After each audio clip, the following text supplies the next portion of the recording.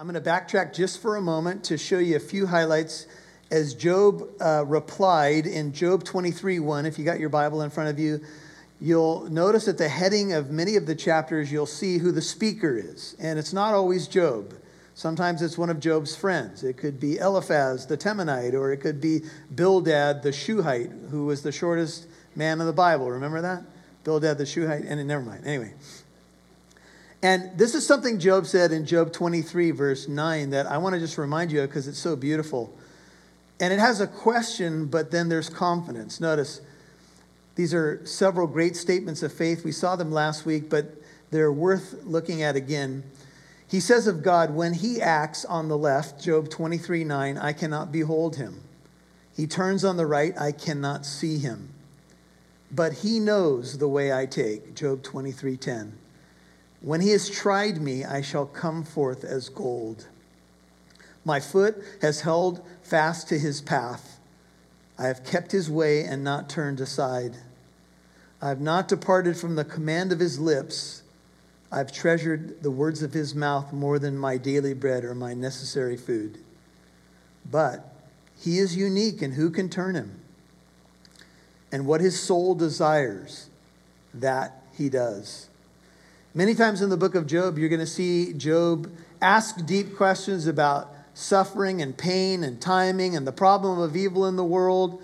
And then you'll see these little gems of faith and hope, little gems of gold that we could put in our treasure chest.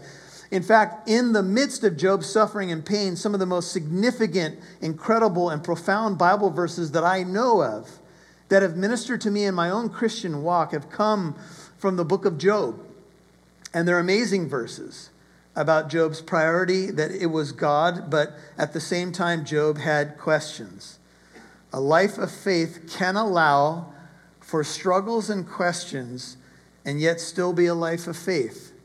I think it is silly for us to think that if we think something in our mind, we can't say it with our mouth. Now, I'm always wanting to be careful what I say to God, but I know he already knows what I'm thinking too. So sometimes I can be in this mode. Lord, I'm struggling with this and I don't understand it and I don't know what you're doing, but would you help me to trust you?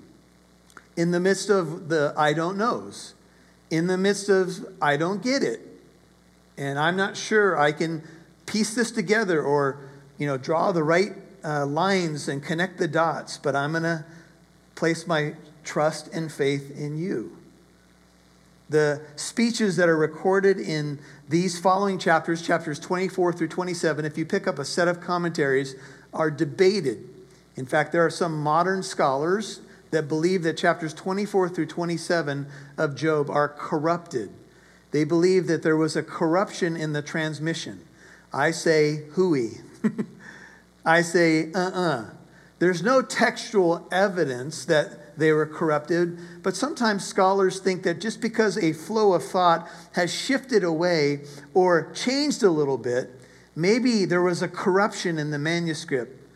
And in this case, I'm going to say absolutely not. See, these speeches that were delivered in the book of Job are recorded as they were in the midst of pain and debate and questions and suffering. They are not exam papers that were submitted in the right font size and with the right spacing and that kind of thing. They are emotional. They are stress-filled. They are questions that are asked. And so sometimes when you read your Bible and you see stuff like this, you just have to realize that it's recording the very humanity that we all can relate to. And it's not always going to be perfectly symmetrical or kind of flow the way that we would expect. So I would just say, I mention that to you because you may see that in something that you read about the book of Job. Just put that aside. I don't think there's any compelling evidence for that view. I think what we have is we have the direct record of a man who questioned, and a man who sometimes when he questioned, then he'd come full circle to have faith. He would believe, but he would end up at his belief through a whole minefield of questions. You ever been there before? You ever gone through an hour or 15 minutes or a day where you had all your questions and then finally you heard a Bible verse or someone sent you a text or you heard a message on the radio and you're like, that puts everything into perspective. Never mind. I think that's how Job is sometimes. And I can relate to that in my humanity. I mentioned in my prayer that even the greater Job, the great Job, Jesus, the ultimate innocent sufferer, had his questions from the cross. My God, why? That was a very human question. My God, why have you forsaken me? And we know the answer to the question. The answer to the question, why, is so that you wouldn't be forsaken. It's so that you could be reconciled to God. Amen? That's why Jesus went through what he went through. But he still had his questions, and we do too. We've been presenting another idea before us in the book of Job, and that's the idea of redemptive suffering. And that is that sometimes when we go through suffering, God has a plan through that suffering, and that suffering may be redemptive in your life or in somebody else's life as they watch, or the after effect. Job said, after he has tried me, I will come forth as what? As gold. Now, the refining process for the gold is a difficult one. The gold is heated and the dross is scraped off. And we've heard about the silversmith, and we've heard about that process. And we've even, some of us who've been in the church for some time, even used to sing a song, Refiner's Fire, my heart's one desire.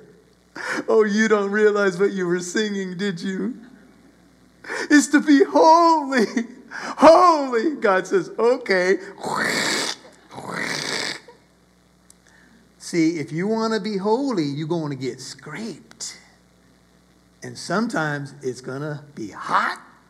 And sometimes it's going to hurt. And all God's people said, ouch. Right? Sometimes we say that here. We don't always say the amen. We just say the ouch. Right? Because sometimes that's what Scripture does. And so Job opens Job 24 by saying, why, Job 24, why are times not stored up by the Almighty? And why do those who know him not see his days? Two thoughts here. One, I think Job is saying, how long is my trial going to last? Now, any of you have ever gone through a physical trial, an emotional trial, a difficulty, whatever the cause may be? That's usually a question at the top of my list. How long is this going to last? If it's a physical malady, sometimes some physical things feel like they're going to last forever. And the good news is that trials do come to an end. And sometimes when we have something going on in our body, we, even unexpectedly, sometimes it goes away, or we get a remedy for that. We pray about it and God gives us a remedy. And I'm not saying that always happens. Some of you have lived with ongoing physical maladies and pain, and my heart goes out to you. But we even ask that emotionally and spiritually sometimes. We ask, how long is this going to last? How long will my trial be? I think the second thing that Job is asking, as we'll see from the context of Job 24, is when will the wicked be judged? And the broader idea is, how long will the problem of evil go on until you finally remedy this, Lord? He's saying essentially this: when is the day of the Lord coming? And the day of the Lord, if you've not heard that phrase before, is a concept taught in both the Old and New Testament by several of the prophets and several New Testament writers. And the day of the Lord is another way to say the return of Jesus. And when Jesus returns in what I believe is going to be a darkened sky, and a light illumines the sky, and all the angels with him, he's going to judge the unbelieving world. But before he does that, he's going to rescue his people.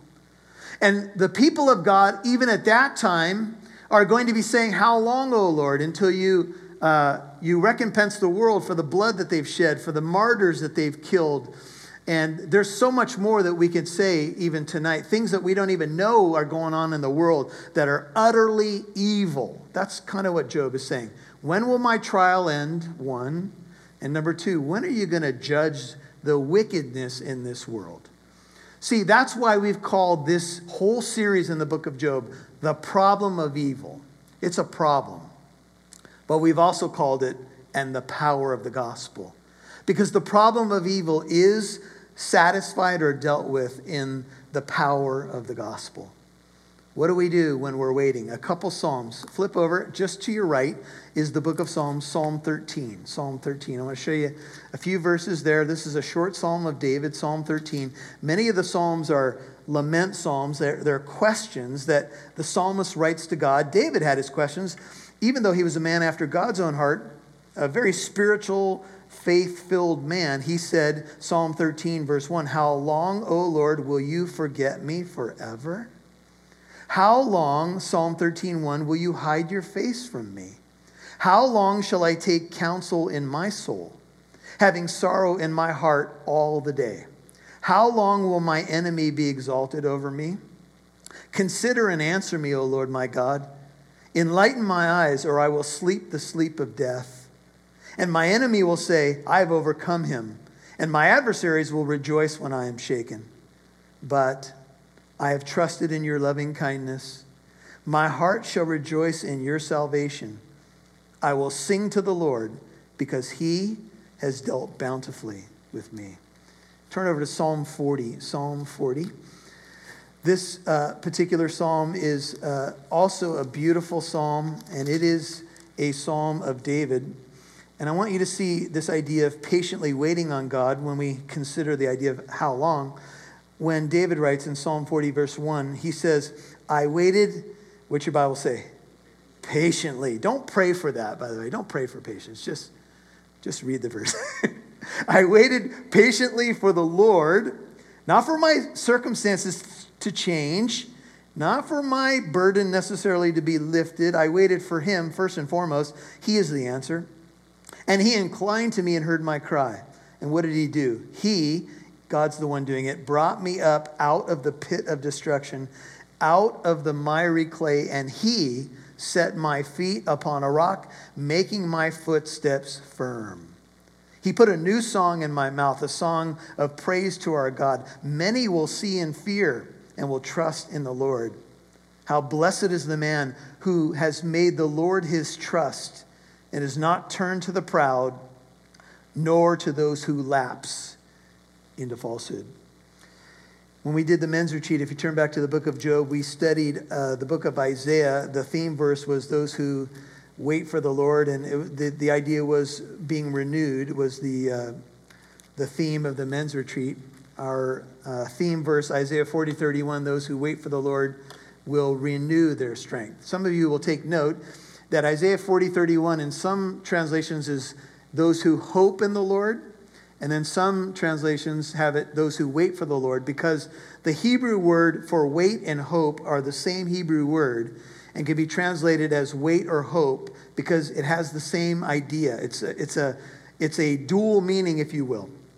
So when you think of Isaiah 40:31 and you picture the eagle soaring, the waiting on the Lord could be rendered this way. It is hopeful waiting or hope-filled waiting. So when you think about those who wait for the Lord will renew their strength, they will mount up with wings like eagles, the waiting is hope-filled waiting. See, I'm a Christian, so what I'm waiting for ultimately is the return of my great God and Savior, Jesus Christ. Amen? So as I wait for him, my waiting is hope-filled. Now, the terrain gets bumpy. Life can get difficult and messy, but Jesus is coming. Wail. Isaiah 13:6 says, "For the day of the Lord is near. It will come as destruction from the Almighty." Malachi 4, verse 1 says, "For behold, the day is coming, burning like a furnace, and all the arrogant and every evildoer will be chaff. And that day is coming, and it will set them ablaze, says the Lord of hosts, so that it will leave neither root nor branch." The day of the Lord is coming. But Job says, "How long, oh Lord?" Now, on my good days, I'm not usually saying that. It's usually on my bad days.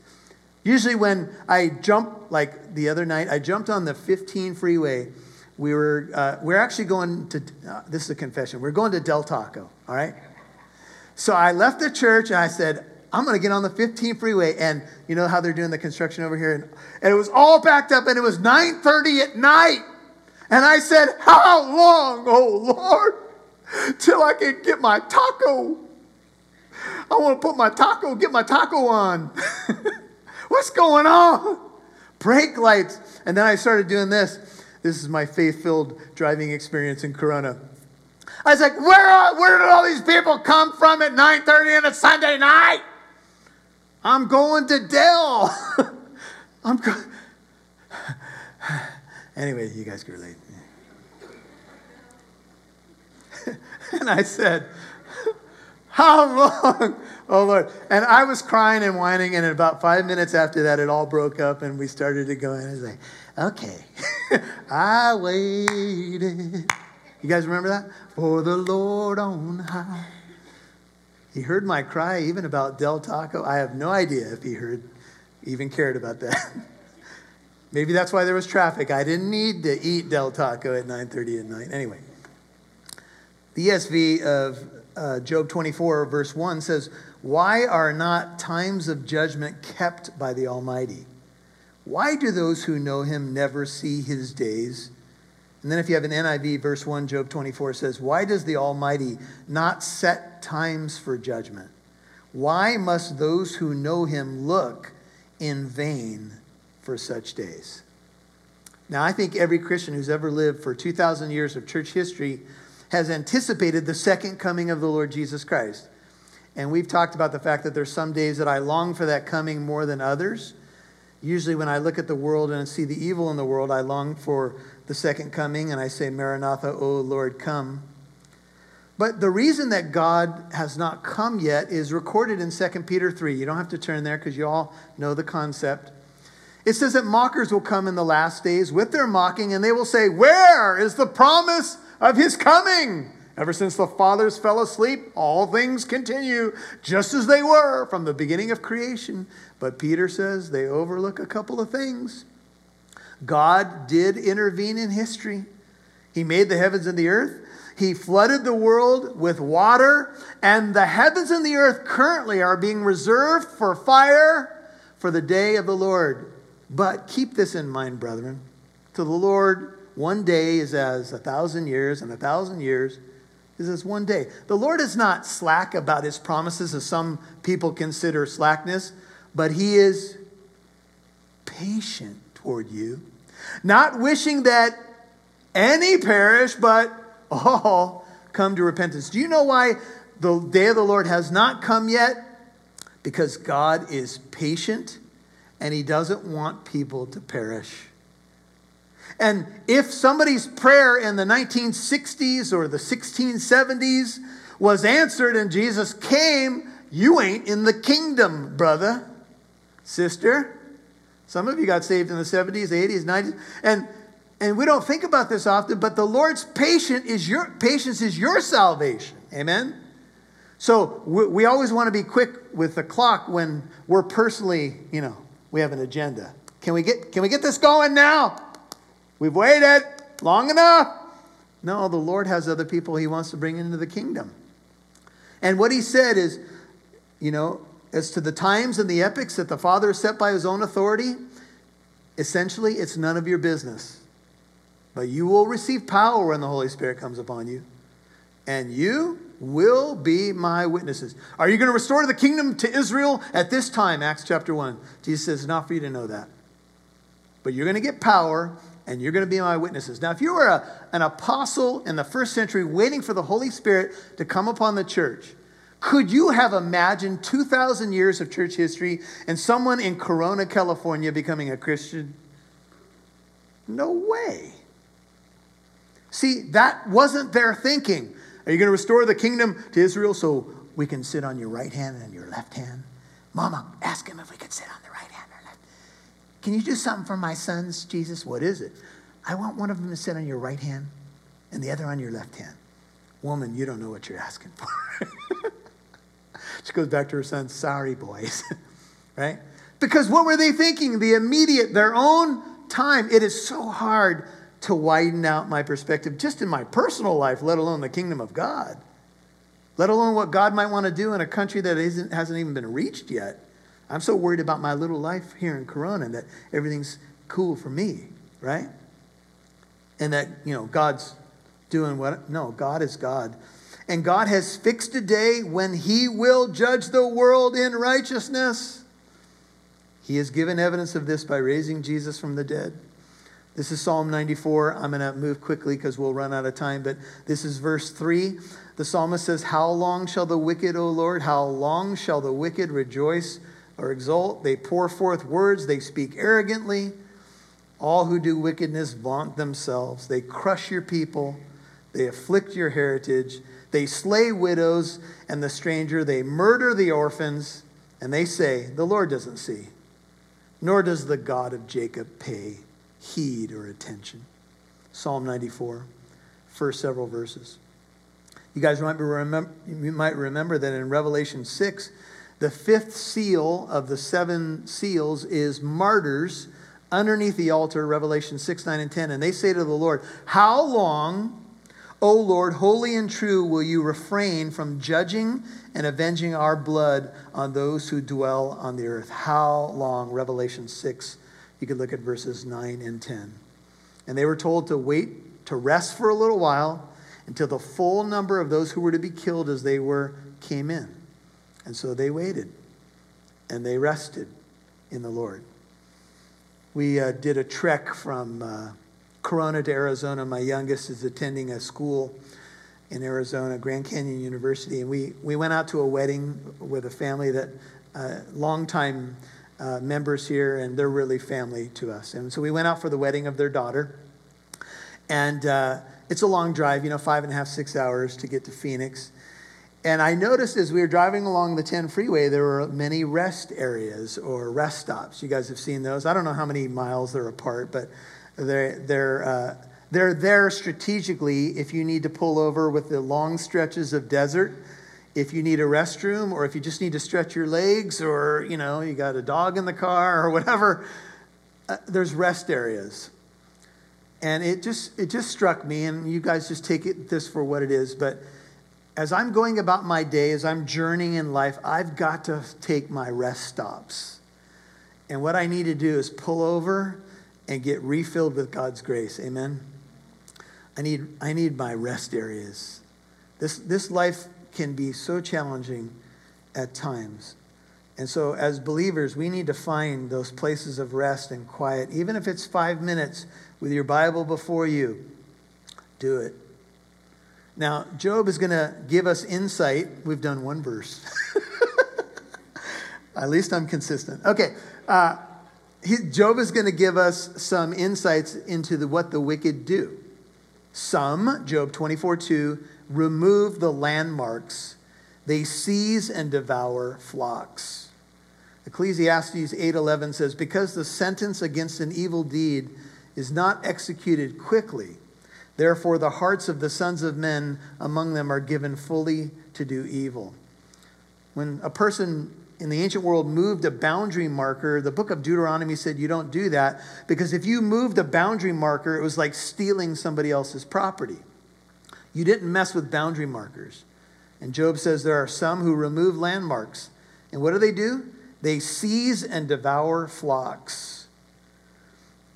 Not everyone gets the sentence they deserve on this earth, and injustice can even go both ways, convicting the innocent, as we've seen in many cases. Robert Frost defined a jury as, quote, 12 persons chosen to decide who has the better lawyer, close quote. Sometimes that's what we see in the justice system, right? Oftentimes they get it right, but not every time. And even that is something we would call the problem of evil. Proverbs 23:10 says, "Don't move an ancient boundary stone or encroach on the fields of the fatherless." What is Job doing? He's giving some feet to the problem of evil, but he's also appealing to his personal experience, because in Job 1 verse 3, the Bible says that Job had 7,000 sheep, 3,000 camels, 500 yoke of oxen, 500 female donkeys, and very many servants. He was the greatest man of the East. But in his calamity, people groups came in, they came upon his estate, and they stole his animals or burned them up and killed his servants. And of course, his children were killed as well. And so Job is lamenting evil, but don't you find that it's easier to go down the evil list when it's happened to you? You hear a news story, and you can kind of just push yourself back from, that's terrible. There's a fire over here. There's something over here. This happened over there. Until it's you. Heard a story of a pastor. He was in his office, and he told the secretary, I don't want to be interrupted. I'm studying. And phone call came from the secretary, and he got really short with her. And the secretary said, Pastor, I need to tell you that a little girl got hit out by a car in front of the church office. And he said, I told you not to bother me. And the secretary said, it's your daughter. And that changes everything, doesn't it? And Job, the problem of evil, it's a little easier to take when we watch a news report or hear something off in the distance. But Job says they drive away the donkeys. Job had all these female donkeys of the orphans. They take the widow's ox for a pledge. Now you say, Pastor Michael, what is he talking about? Everybody turn back to Job 22. Eliphaz the Temanite, who started off kind of civil to Job, this is what he said against Job in Job 22. He said of Job, you have sent widows away empty, 22:9, and the strength of the orphans has been crushed. Now, I put before you and I said, what evidence did Eliphaz have that Job did this? Job was a righteous man. He was a good man. Where did he get this? Did he pull it out of thin air? Or is it possible that what Eliphaz saw is that after Job's life crumbled, widows and orphans came to Job and asked him for help, and he no longer had the means to help them because his animals, which represented his estate, and all that he had that made him wealthy and allowed him to help the poor was gone. So can you imagine the scene? And this is my view, but I think it's a pretty solid speculation. Imagine this. Imagine Job sitting on the ash heap. He's lost everything. His buddies have come. They're debating the why question. And a widow comes to Job and says, I need your help. And Job says, I have nothing. But there was an ox that was pledged to help me and my family. That ox is gone. There were donkeys that were dedicated. Some of the donkeys, remember, livestock was like your wealth in the ancient world. It was like having currency. Those are gone. I don't have those anymore. Orphans walk away hungry. You see, when evil happens to an individual, it doesn't happen in a vacuum. It ripples out. And I think that the poor comforters, Job's so-called friends, watched this and they said, that's what you've done. And Job's like, I don't have anything to give them. What can I do? They took everything from me. Now imagine if you're Job and you stop for a minute and you say, God, why? Now I watched the orphan walk away and I used to be able to help him. I watched the widow walk away and I used to be able to call one of my servants and she'd be fed for a week. Why? You can imagine the depth of those cries. Verse 4, Job 24. They push the needy aside from the road. The poor of the land are made to hide themselves together. World history has been littered with the poor being abused. Job 24:4. Mistreated, taken advantage of. The question hovering over the text, don't forget, is how long, O Lord? How long until you recompense people for doing this to the needy? How long until you pay back these wicked people? Look at verse 5. Behold, as wild donkeys in the wilderness, they go forth seeking food in their activity, as bread for the children in the desert. They harvest their fodder in the field. They glean the vineyard of the wicked. They spend the night naked without clothing and have no covering against the cold. They are wet with the mountain rains. They hug the rock for want of shelter. The abuses of power lead to a pathetic and moving picture of human distress. You ever gone home on a cold night? A couple hours before that, you see a homeless person walking the streets. It drops into the 30s, and you're like, where is that person tonight? Where do they find shelter? Do they have a covering? We can be so calloused. One writer says, here are men and women made in the image of God, but driven out of civilized society. marginalized, wandering, lost, and like wild donkeys in the wilderness, slaving away to find food, having to send their children to find scraps of food on the rubbish tips of society, as some do in third world slums. The wicked man has a big, beautiful, prosperous vineyard, but all these marginalized people can do is hope to catch a few gleanings from it, verse 6. They hope that there's a few scraps that they can fill their bellies with. They lack the basic clothing and protection needed for life.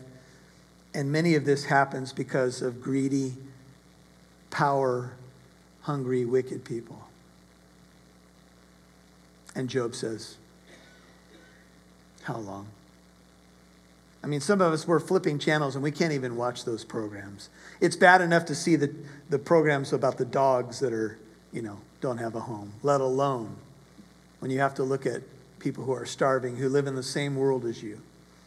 And some of us, honestly, we don't want to look at it because then we don't have to think about it. See, these are things that bother the heart of Job, how much more the heart of Jesus.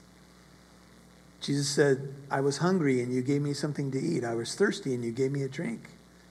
I was in prison and you came to me. I was sick and you visited me. I was naked and you clothed me. When did we do that for you, Lord? See you in those circumstances. And Jesus said, when you did it to the least of these, you did it for me. Can I ask you, how do you think we in the modern church are doing with extending that kind of grace? We were talking in the prayer room earlier that kind of grace extended is often a bridge to get to the gospel. A woman has recently wrote a book called Hospitality, or The Gospel Comes with a House Key, and she's trying to argue that the Christian church needs to consider once again hospitality and opening up our Bible studies in our houses to people who don't know the Lord. We could be greedy with our stuff, with our time. And Job looks around and he says there's people hugging rocks for shelter. And Job can appreciate it more now that he has nothing. He says others snatch or seize the orphan from the breast, and against the poor they take a pledge. One writer says, verse 9 describes a crime that is climactic and the most heartless crime of all. They force the poor to sell their children as wage slaves, a collateral for the loans they need for survival. They have to pledge a defenseless orphan. Children are sometimes forced to become child soldiers, work in slave labor factories, or even become sex slaves. All because the wicked rich place no value on life, but only on what satisfies their greed and lust. And Job looks at the world. He looks at sex slavery when men and women can do such unspeakable things to underage kids, all for their pleasure. And Job says, how long, Lord? They cause the poor to go about naked without clothing. Verse 10, they take away the sheaves from the hungry, just the little that they have. Within the walls, they produce oil. They tread wine presses, but thirst. You can imagine here is a servant who's literally stomping on the grapes to make the wine, but he can't drink any of it because they say, no, none of that's for you. You're just to press it down so we have something to drink for those of us who can have the wine. You don't get any of that. And so he has to sit there and tread the winepress, but be thirsty. From the city men groan, and the souls of the wounded cry out. And then notice this, yet God, he doesn't pay attention to folly. And Job says, look, this is heavy, folks, but this is the book. Why, Lord? How long will this go on? The poor go about with no clothing, no covering. Flip back to Job 22. This is another accusation that was made against Job. Look at verses 5 through 7. Eliphaz the Temanite said to Job, is not your wickedness great? 22:5. Your iniquities without end? You have taken pledges of your brothers without cause, stripped men naked. To the weary you have given no water to drink, and from the hungry you have withheld bread. Could it be, once again, that this was all the result of everything that Job lost? You know, when I originally read this and put it before you, I thought, well, these are probably just lies or stories that they heard about Job. But could it be that these were people coming to Job that typically could get help from him, and he had no longer the ability to help them? The irony of the marginalized is that they are surrounded by food and drink, but they remain hungry and thirsty. This writer says it is reminiscent of Steinbeck's Grapes of Wrath or Guthrie's song Do Re Mi. These people are dying and groaning, crying out for help, but God does nothing. Why not? For 400 years, the people of God suffered in Egyptian bondage. Did he hear their cries? We know he did. Why did he wait? And then he calls Moses and he says to Moses, I've heard the cries of the people, and I am going to deliver them from the power of the Egyptians. You can see this in Exodus 2, 23 through 25, and Exodus 3, 7 through 10. And then God says, you know, you could almost read between the lines, well, how are you going to do it, God? Well, Moses, I'm going to send you. I said, you say, what? You want me to be the answer to the problem? I just want you to take care of it, God. No, I'm sending you. But I can't talk really well. Well, you have a brother. He can speak. What other excuse can I come up with me? Here I am, Lord. Send him. Here I am, Lord. Send her. Where can I write a check? No. Moses, I'm sending you. You're going to be the answer. You're disgusted by what you see. You don't like the world the way it is. All right. Somebody comes to us in ministry. This has happened over the years. I really think it would be, Pastor, it would be a great idea if we started this ministry because I really think it could benefit a lot of people. And we say, good. Are you ready to start it? No. I want you to do it. Oh. Do you know? I could tell you some stories about people, this is many years ago, who left our church because they came to us and wanted us to start another ministry. But it was just a suggestion in the suggestion box. It wasn't, I'm going to do anything about it. I want you guys to do it. And we're like, no. Maybe God's put that on your heart for you to do it. Is that in the consideration here? Oh, no. No, I'm the idea guy. I'm not walking these things out. No, I'm the anonymous suggestion box. You should do this. You guys should do that. Have you ever thought of this? It's like, yeah, we have, but we need some help in areas we already have established where we can't even get people to help there.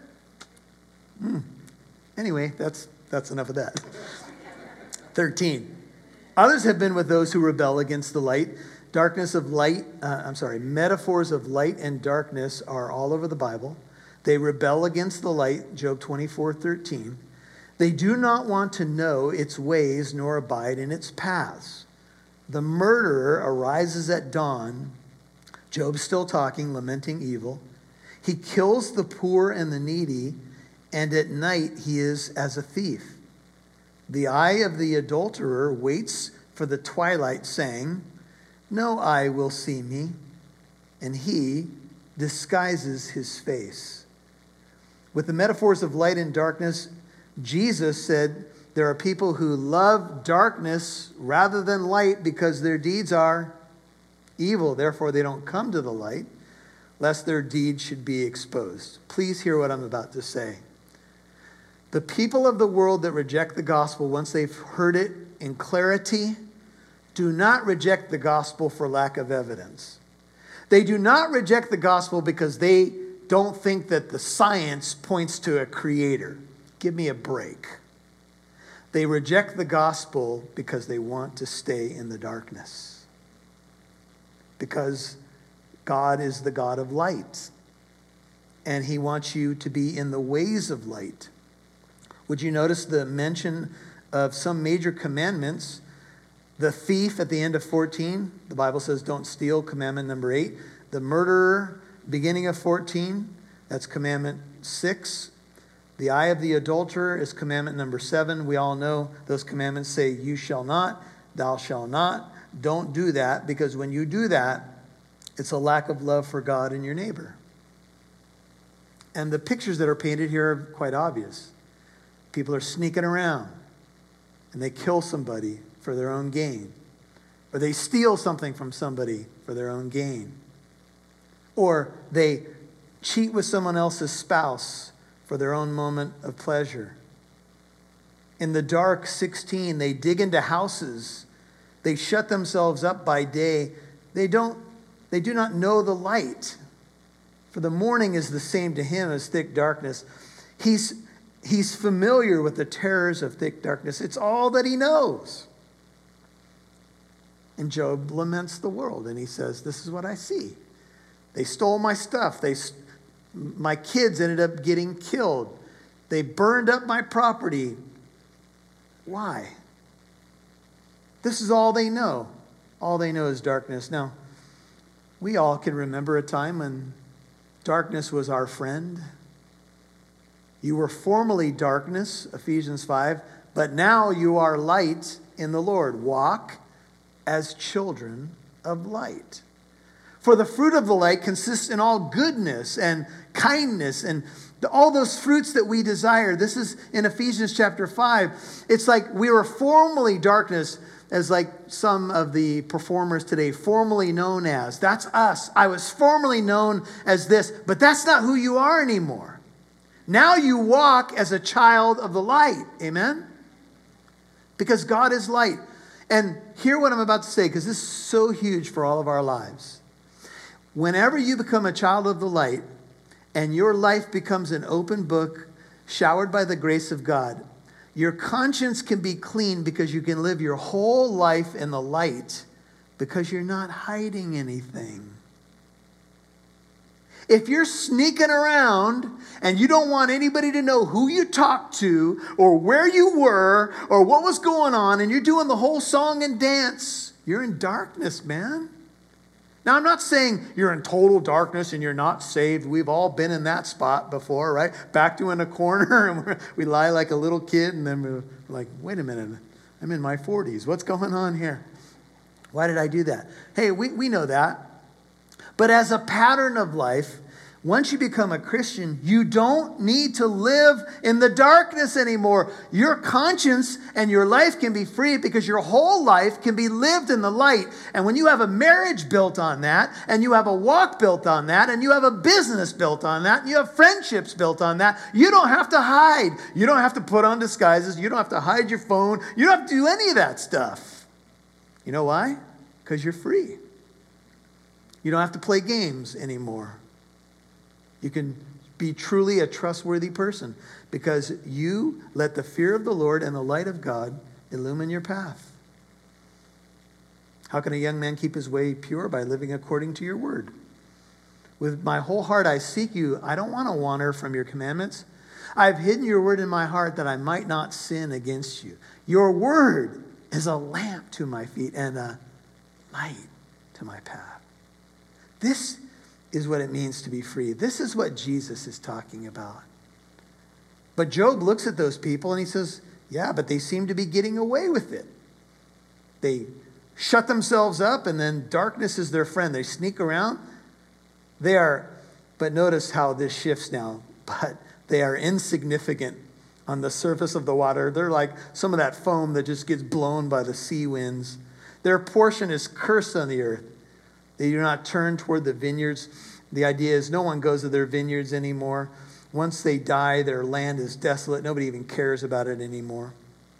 Drought and heat consume the snow waters. So does Sheol, those who have sinned. Simply put, he's saying just like you'd see snow up, if you ever go to Lake Arrowhead and you see snow on the ground, and the sun comes out, and how quickly does the snow just melt? It evaporates, right? And of course, if it was a little bit of snow, it doesn't take but a couple of hours. You know, you finally in Southern California, there's snow. There's like an inch of it. Sun comes out, gone. What Job's saying is that's how the wicked are. It seems so long. It seems sometimes it goes on forever. How long, O Lord? But Job's come full circle. But you know what? They're consumed like snow waters. This is sad, but verse 20 says a mother will forget him. The worm, picture of the grave here, feeds sweetly until he is remembered no more. He goes down in the grave and he's worm food. and wickedness will be broken like a tree. You could imagine. These are all images or metaphors. Imagine you have a strong-looking tree and a lightning strike hits it, or it's a really windy day and a tree that looks so vibrant and stable falls over, or a branch. Have you ever seen one of those big branches fall into the middle of the road? And the tree looked like it was like, so solid and insurmountable, and a lightning strike or a fierce wind, and gone. Job says that's how the wicked are. I think what he's trying to do is encourage himself. I think he's saying, okay, I agree with you guys about the wicked. I just think it takes too long. He says, the wicked wrongs the barren woman and does no good for the widow. But he, and this is now God, drags off the valiant by his power. He rises, but no one has assurance of life. This is a New Living Translation of verse 22. Little difficult verse to translate, but the New Living says this: God in his power drags away the rich. They may rise high, but they have no assurance of life. When God says it's over, it doesn't matter what the rich man does. It doesn't matter what the wicked man does. We've heard all the news stories about stuff going on. And have you ever done this? Have you ever just Googled how many wealthy people or movie stars died in the last 5 years? And then you'll start to see the faces come up. And you're like, I forgot about that. And this is what Job is saying. He's saying, look, to me it feels long sometimes, but you know what? In reality, in the big picture of eternity and God, life is short. And even though my trial feels long, God's going to take care of it. He provides them with security, 23, and they are supported. Everything they have from common grace comes from God. The air that they breathe, the houses that they can build, the land that they buy. But you need to know that his eyes are on their ways. See, they experience some level of security in quotes, and it feels like sometimes God isn't watching them, but his eyes, end of 23, are on their ways. He does see, and he does care about their actions and the damage that they cause to others. And the question Job has, like I have oftentimes, is then why doesn't he act now? There's an old saying. Someone once said, why doesn't God wipe out all the evil in the world right now? And someone responded, well, if he eradicated all the evil in the world right now, I don't think there'd be very many of us left. Would you agree? You see, there's backroom deals and people cheating on their taxes and spouses that God sees sinful as well.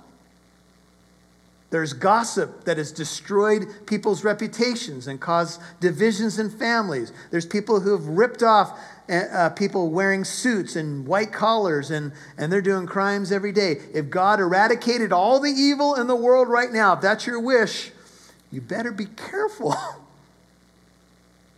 Oh yeah, I can differentiate some things, certainly.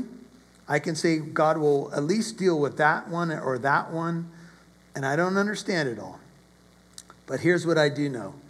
They are exalted a little while, 24, then they are gone.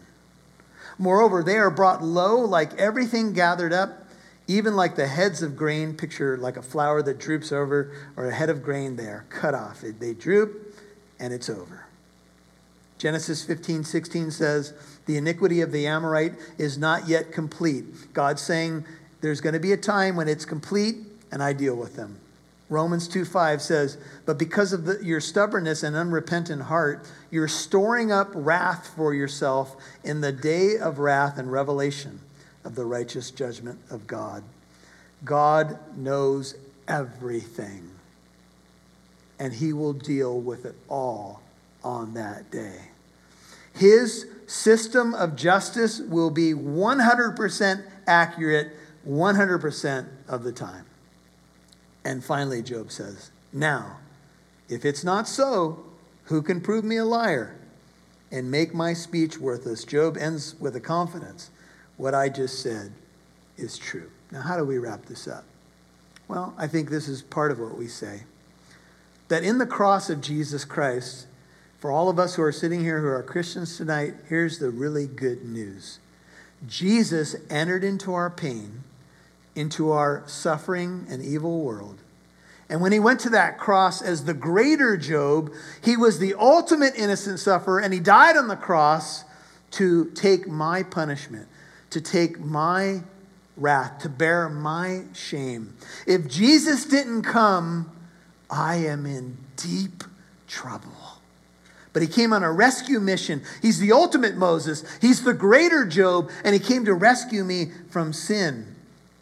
And he came to save me from wrath and from death. This greater Job, Jesus, shared words about eternal life. He said, I'm the way, the truth, and the life.